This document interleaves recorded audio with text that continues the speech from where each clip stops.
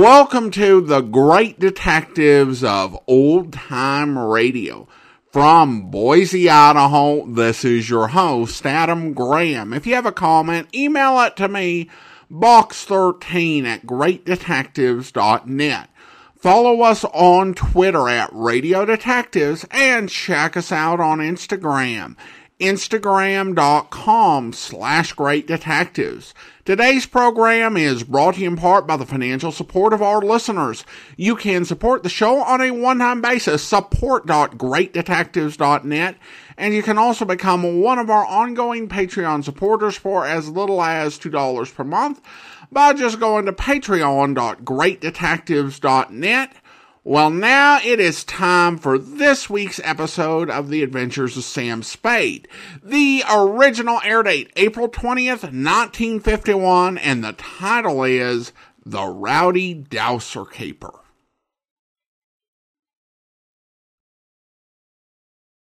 The National Broadcasting Company presents The Adventures of Sam Spade, Detective.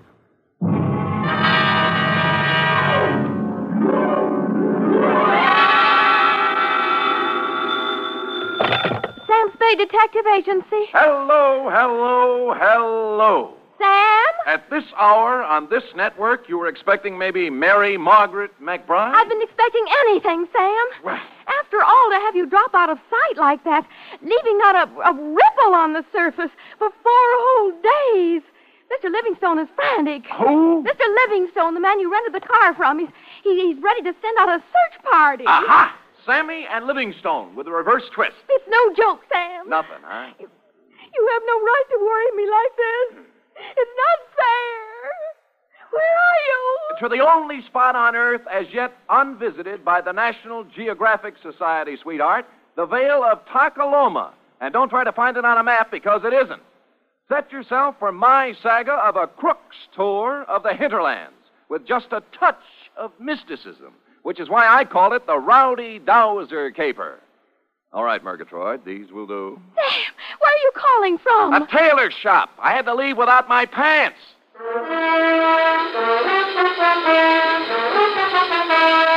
For NBC, William Spear, radio's outstanding producer-director of mystery and crime drama, brings you the greatest private detective of them all, starring Stephen Dunn in The Adventures of Sam Spade. Dum-da-da-dum-dum-dum. When you and I were young. Effie. Sam? Who else? Are you decent? Decent? Well, you said you'd lost your pants, so... Oh! How do they look? Well? Isn't it a little early for Halloween? Ooh, you made a joke.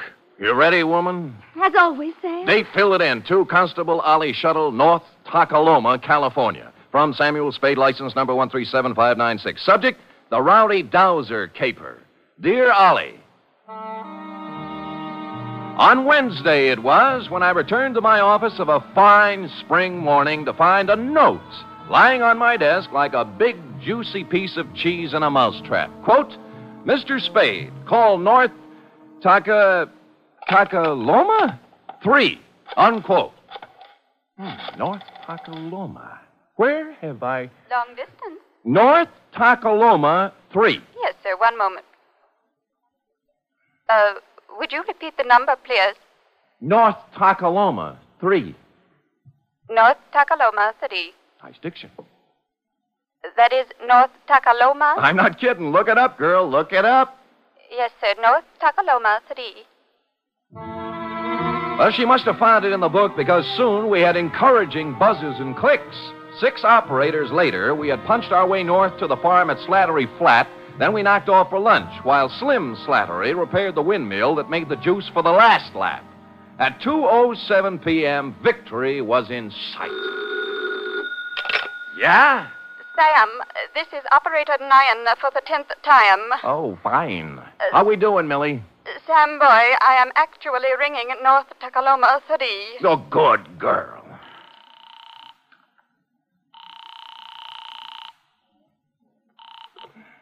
Hello? Hello, this is Sam Spade. I have a note here to Oh, call yes, Mr. Spade. You were out of town when I came. Perhaps you remember me.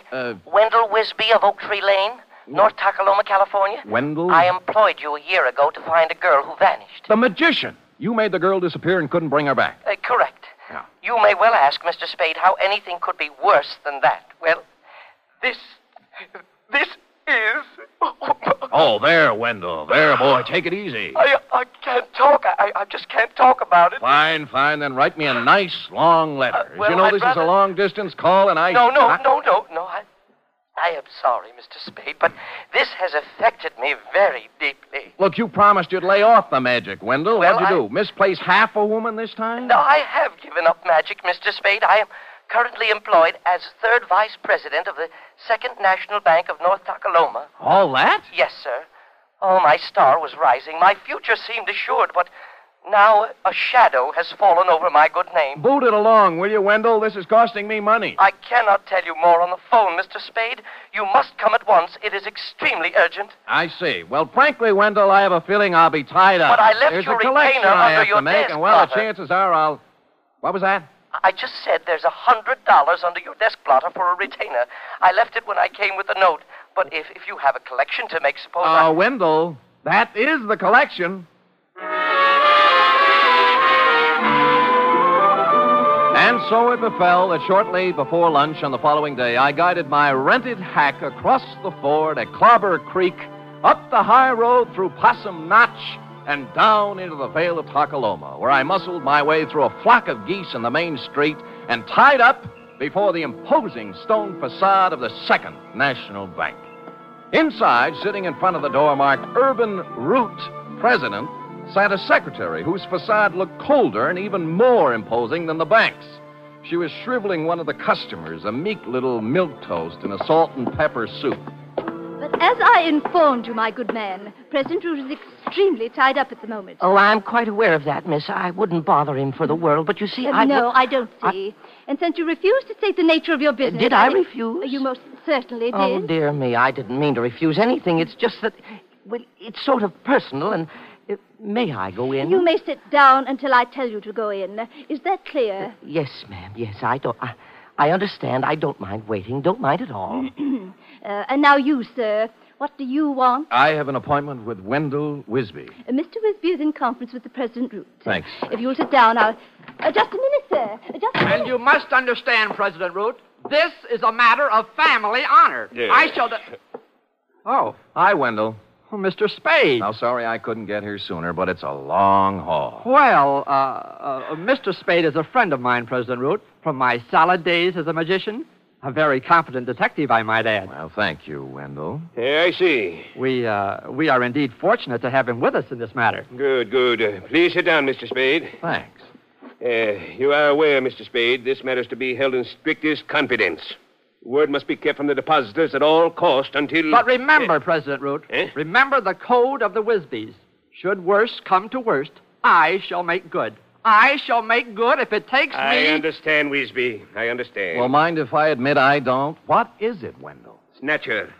Snatch whom? Uncle Purse. Our former cashier, Mr. Spade. Purse Snatcher. Wisby's uncle. Purse Snatcher. What about him? Everything. He has disappeared. Absconded. That is a harsh word, President Root.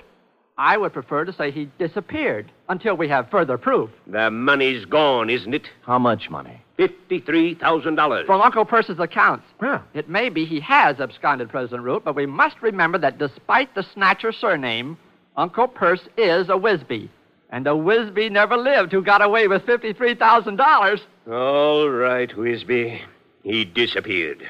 Yes, may I ask when he disappeared? Last Friday night, about 9 o'clock. Anyone see him go? Almost everyone. His car stalled at Main and Persimmon. Several people saw him trying to start it. He was acting very strangely. Oh, how was that, Wendell? Well, Clem Clobber and Charity Fid and several others spoke to him from the curb, but he wouldn't answer them. He didn't say a word to anyone, which is not at all like Uncle Purse Snatcher. Wisby, man to man. Would you feel sociable with a satchel full of stolen money on the seat beside you? Well, there you have a point, President Root. I can't blame you for the way you feel, President Root, but I must continue to believe the best of Uncle Purse until Mr. Spade discovers the worst. Oh. And in that dismal eventuality, Please know I intend to pay off the $53,000 plus interest on the installment plan. $5.37 per week for 48 years. Oh. You have my word on it, sir. The word of a whizbee. With which solemn pronouncement, Wendell marched out, closely followed by me. Salt and Pepper Suit Milktoast was still fingering his hat brim, looking hopefully at Miss Icewater for the sign. At Wendell's suggestion, I hustled out to the Snatcher homestead for a word with Percy's wife, a timid little woman with her heart in her eyes, known from one end of the valley to the other as Aunt Wistful. I can hardly think straight these days, Mr. Spade. So full of puzzlement this thing has left me. Of course, Aunt Wistful. Have another dipper of cider, Mr. Spade. Oh, get down, not you. No thanks, Aunt Wistful. Perce wasn't himself since the well run dry. We had a passel of dry winters here in the valley, you know, but never for this as the well run dry. Perce didn't know which way to turn. The pipe end's 2 miles down the road. Couldn't afford to bring it in here. I see. He took to muttering to himself, saying strange things, coming home from his work at the bank with a frown on his face, and stayed there all evening. What do you mean, strange things? Oh, I don't recollect very well. He brought a law book home one night, though, and out of a clear sky he says to me, "Wistful, honey, do you know the punishment for embezzlement is 5 to 10 years in prison?" I asked what he meant by that, and he said he thought it might be a good thing for a banker to know. Well, he had something there. It was the night after that. He come home all cheerful. Said he thought he'd figured a way out. Found a fella to help him. Get down. I had no idea what Perce was thinking. What fella? Urban Root, I suppose. Oh. It's Urban's bank he was fixing to steal from. About then I got word from my sister ailing over to Fogarty Grove, so Thursday I left, and when I got back Saturday, he'd gone. Now, did he take his things? Mostly. Funny. He did one strange thing for this time of year. He left his corn teeth behind. Corn teeth, huh? A spare pair of store teeth for corn on the cob. Oh. Perce will miss him now with summer coming on. Yes, he will. Bless him.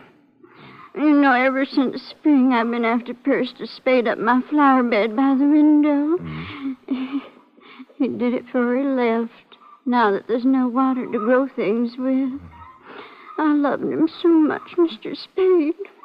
In this awful way for marriage to him. Get down!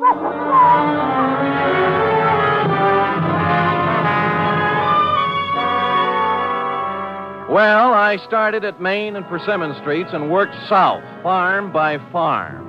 Everyone seemed to have been sitting on his front stoop Friday night because all remembered Perce Snatcher driving out on the South Road in his 1919 Winton 6. Up to a point, that is. Somewhere between North Takaloma and Fogarty Grove, I ran out of witnesses. And in Piney Crotch, of all places, the town beyond, they could guarantee Perce didn't pass through because the main drag was roped off all Friday night for a square dance. And thus matters stood on the third day when I limped back to the bank. For some reason, a crowd had gathered in the alleyway next door. Writing it off as a floating crap game, I walked inside, bowed formally to Miss Icewater, then plunked myself down at Wendell's desk. Oh, Shaw. I just found I miscalculated on the interest. At $5.37 per week, I won't have this paid off until I'm 134. And who knows, by then you may even have a wife and children to support. Look, don't you think you were a little impetuous with that retainer? What retainer? Mine, the $100. $100? Wendell, the $100 you stuck under my desk blotter when you hired me. I hired you? You came to my office while I was out of town, Wendell. You left a note for me to call you. I talked to you on the telephone. Well, didn't I? Mr. Spade, something is very wrong. I did not talk to you on the telephone at all. What? I thought you were employed by President Root. Well, Where is President Root? I don't know. He stepped out some time ago, and there's someone waiting for him in his office. Oh? Do-do-do-dee-do-do. Hi, Miss Icewater. Oh, tell me, pretty mean, are there any more at home like you? Milk toast. But with a difference. The salt and pepper suit had gone. Beret, bow tie, plaid sport jacket with a racing form sticking out of the pocket. Maroon plus fours and wool socks with tassels. He took one of President Root's cigars out of his pocket, bit off the end, and lit it. Then smiled, or rather leered, at Miss Icewater. Well, honey? I'm sorry, Oh, sir. 23 skidoo, sweet stuff. President Root will be back shortly if you... Oh, don't be a back number, beautiful. But, sir, I don't... Papa love Mama? Well, I don't know what to say. You'll learn. Tell Cookie I'll be back, huh? Yes, sir. Anything you say. Live a little, baby. Live a little. Toodaloo. Golly. Golly, indeed. Miss Icewater. Hey. Oh. What was that? I don't know his name. A friend of President Root's. He's rather attractive, don't you think?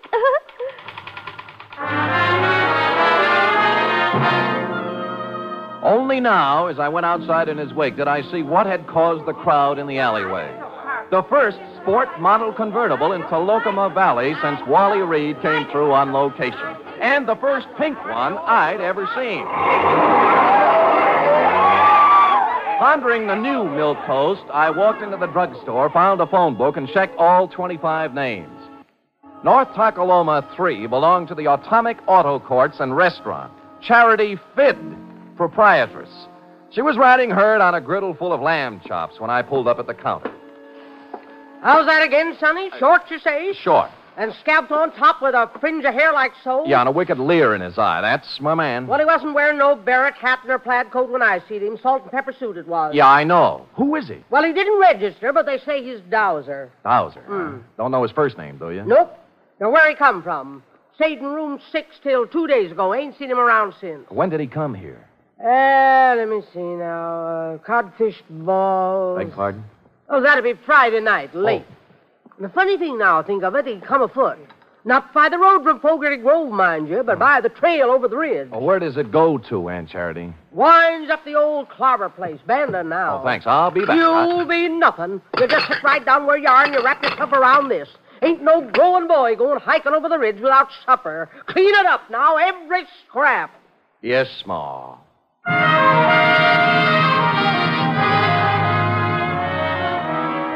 It had been dark about 2 hours when, carrying one of Aunt Charity's best coal oil lanterns, I topped the ridge and looked down on Clem Clobber's abandoned barn, nestling in a grove of ancient oaks at the very foot of the hill.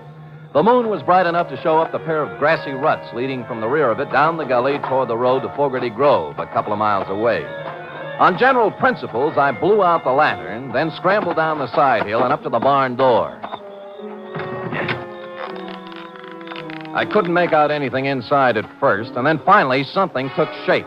A dark hulk in the middle of the floor. Stupid me, I lit a match. It was an automobile. To be exact, it was Purse Snatcher's 1919 Winton 6. His hat and the tweed overcoat everyone saw him wearing Friday night were lying across the front seat. I held the match higher and bent over for a closer look. Whereupon Spade and the match went out together.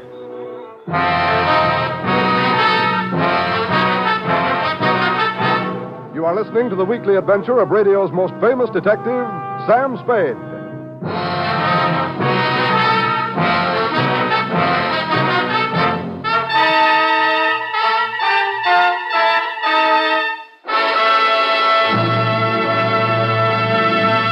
Three chimes mean good times on NBC. There's fun for you Sunday with two of your favorite families, the Blandings and the Harrises. Mr. and Mrs. Blanding stars Cary Grant and Betsy Drake in the title roles as the proud but somewhat bewildered owners of the famous Dream House.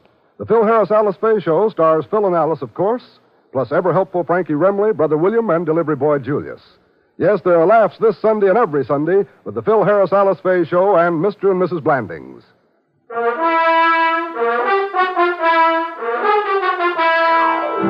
And now, back to the Rowdy Dowser caper, tonight's adventure with Sam Spade.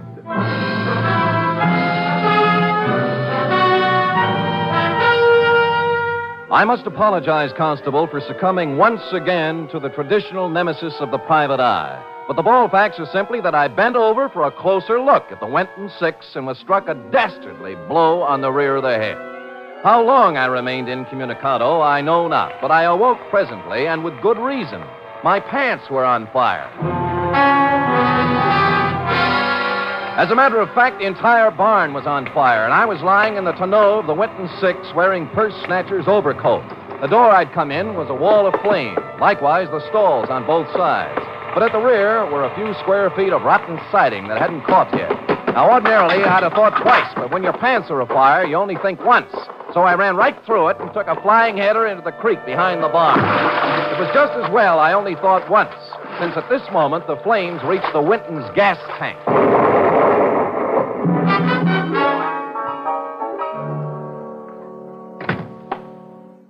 Hi. Good laws almighty, what have you been up to, boy? Smoking corn silk behind Clobber's barn. Match got away from me. Well, stay right there left behind my goose grease. No. Later, Aunt Charity. How about the key to 6? The Dowser fella? Yeah. Won't need no key, son. No door open? If he left it open, he's in there now. Barrett hat, plaid coat, and a 25-cent cigar. Help yourself.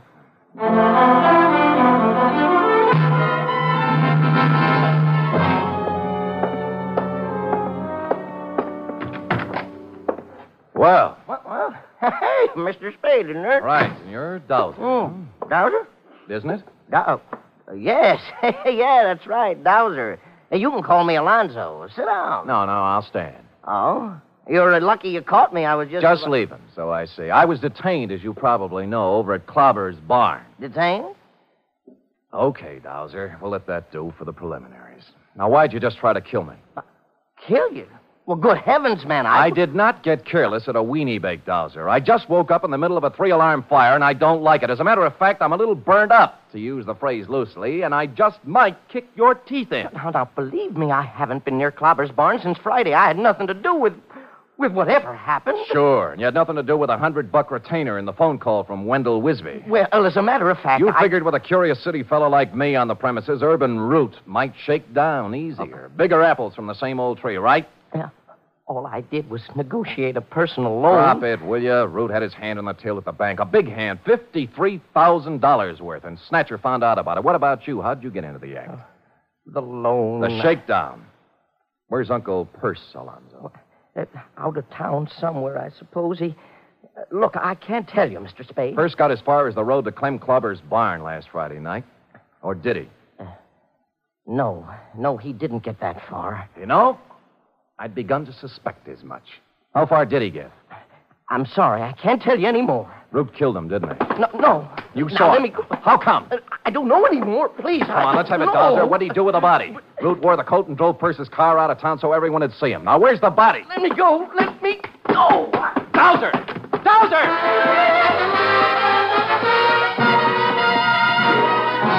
He squirted out of my hands like a watermelon seed, leaving me with a plaid coat, and took off down the line of atomic cabins toward the atomic restaurant. A nice high-knee action for a little guy, and what with my burns and contusions, I'm forced to admit he was widening the gap between us when he rounded the corner of the atomic restaurant, making possibly the gravest error of his career. Aunt Charity was rounding the same corner, coming the other way with an armload of wood.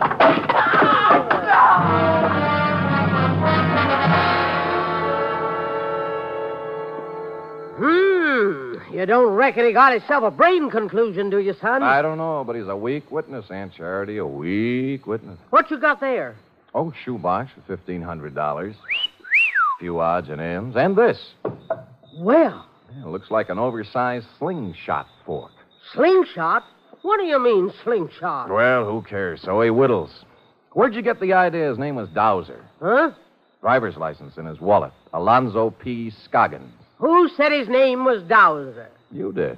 I never said his name was Dowser. I said he was a dowser. Oh. And what's a dowser, Aunt Charity? A guy who finds water for people, that's what. Well, that's nice. If you could... Finds water? Yeah. How? Well, I'm no expert, Sonny, but as near as I can recollect, you take this here slingshot fork so,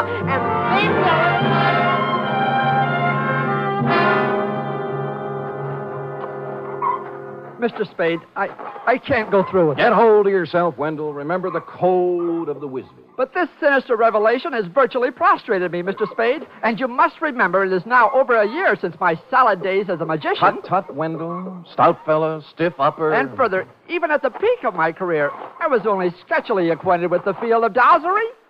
Hold it. There they are. Aunt Wistful is sitting on the back porch with President Root. Mr. Spade, The code of the Wisbys, Wendell? Yes, sir. Let's go. I just can't tell you how full up with gratefulness I am. Now, Aunt Wistful, don't take on so. It's nothing at all. It's, You remember Mr. Spade, President Root?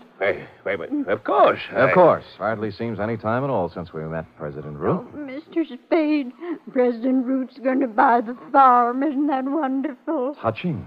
And he's allowing me $10,000 on it against the money per stove. Well, that's a generous offer.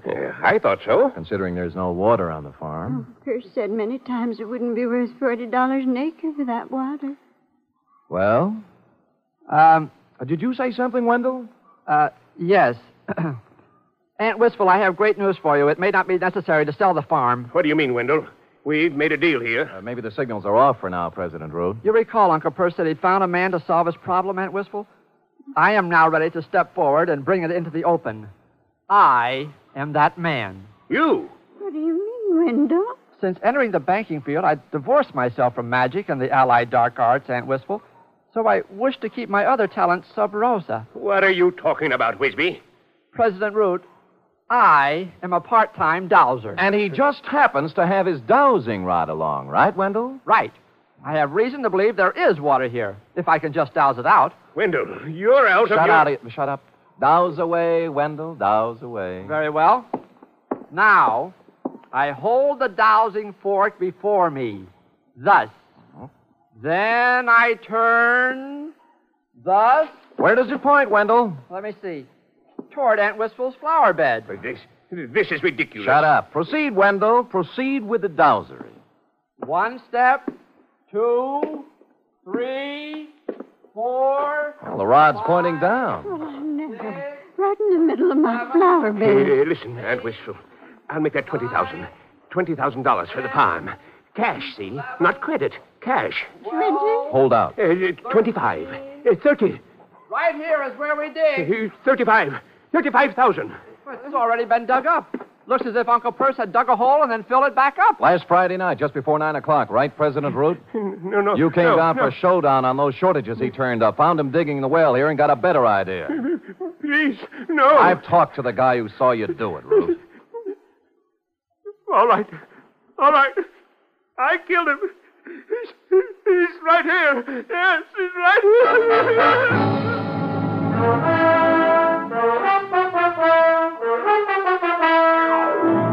Which is where you came in, Constable, and since you can take it from here, I shall close, as always, with... Period. End of report. Right. Another triumph, Sam. Another new sphere of effort. No field is safe from my talent, sweetheart. You will please preserve it for posterity during the following 15-second announcement. Scoot. Scoot.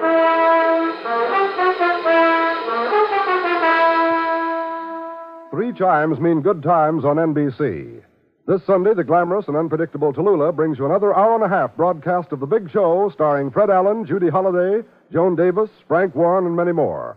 And this Sunday's Theater Guild on the Air production is the Broadway comedy The First Year. Starring in this Theater Guild presentation are Richard Widmark and Katherine Grayson.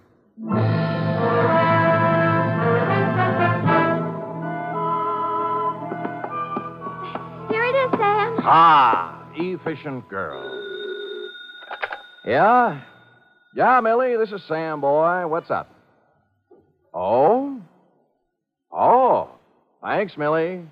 Well, what is it, Sam? They just relayed a message from Fogarty Grove, F. Wendell is being installed as second vice president tomorrow night at the Moose Hall. Oh? He wants me to come.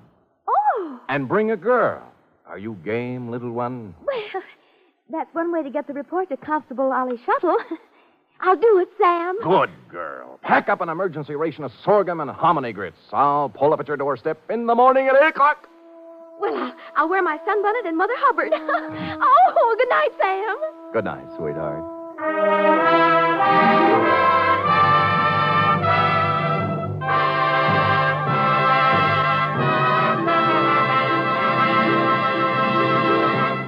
The Adventures of Sam Spade are produced, edited, and directed by William Spear. Sam Spade was played by Stephen Dunn, Lorene Tuttle as Effie. Also in the cast were Peggy Weber, Verna Felton, Sidney Miller, Alice Wellman, Charles Smith, and Nestor Paiva.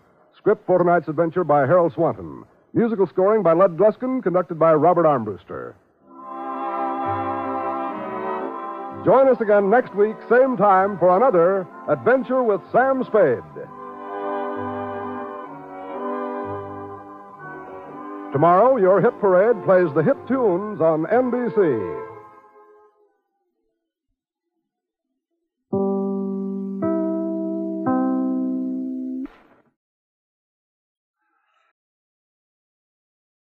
Welcome back. After the Denny Shane Caper and the Civic Pride Caper, two of the heavier and more serious episodes of the Dunn era, the series was due for something lighter. This week, we might have gotten a little bit of an overcorrection. This is a story with a lot of absurdities, in terms of the names of characters, in terms of both the performances and the writing. Now, in some ways, I think this calls to mind some of the past Sam Spade scripts with Howard Duff, such as the Fairly Bright Caper from 1948. However, that was back when Gil Dowd and Bob Tallman were writing the series, and they carried it off a little bit better.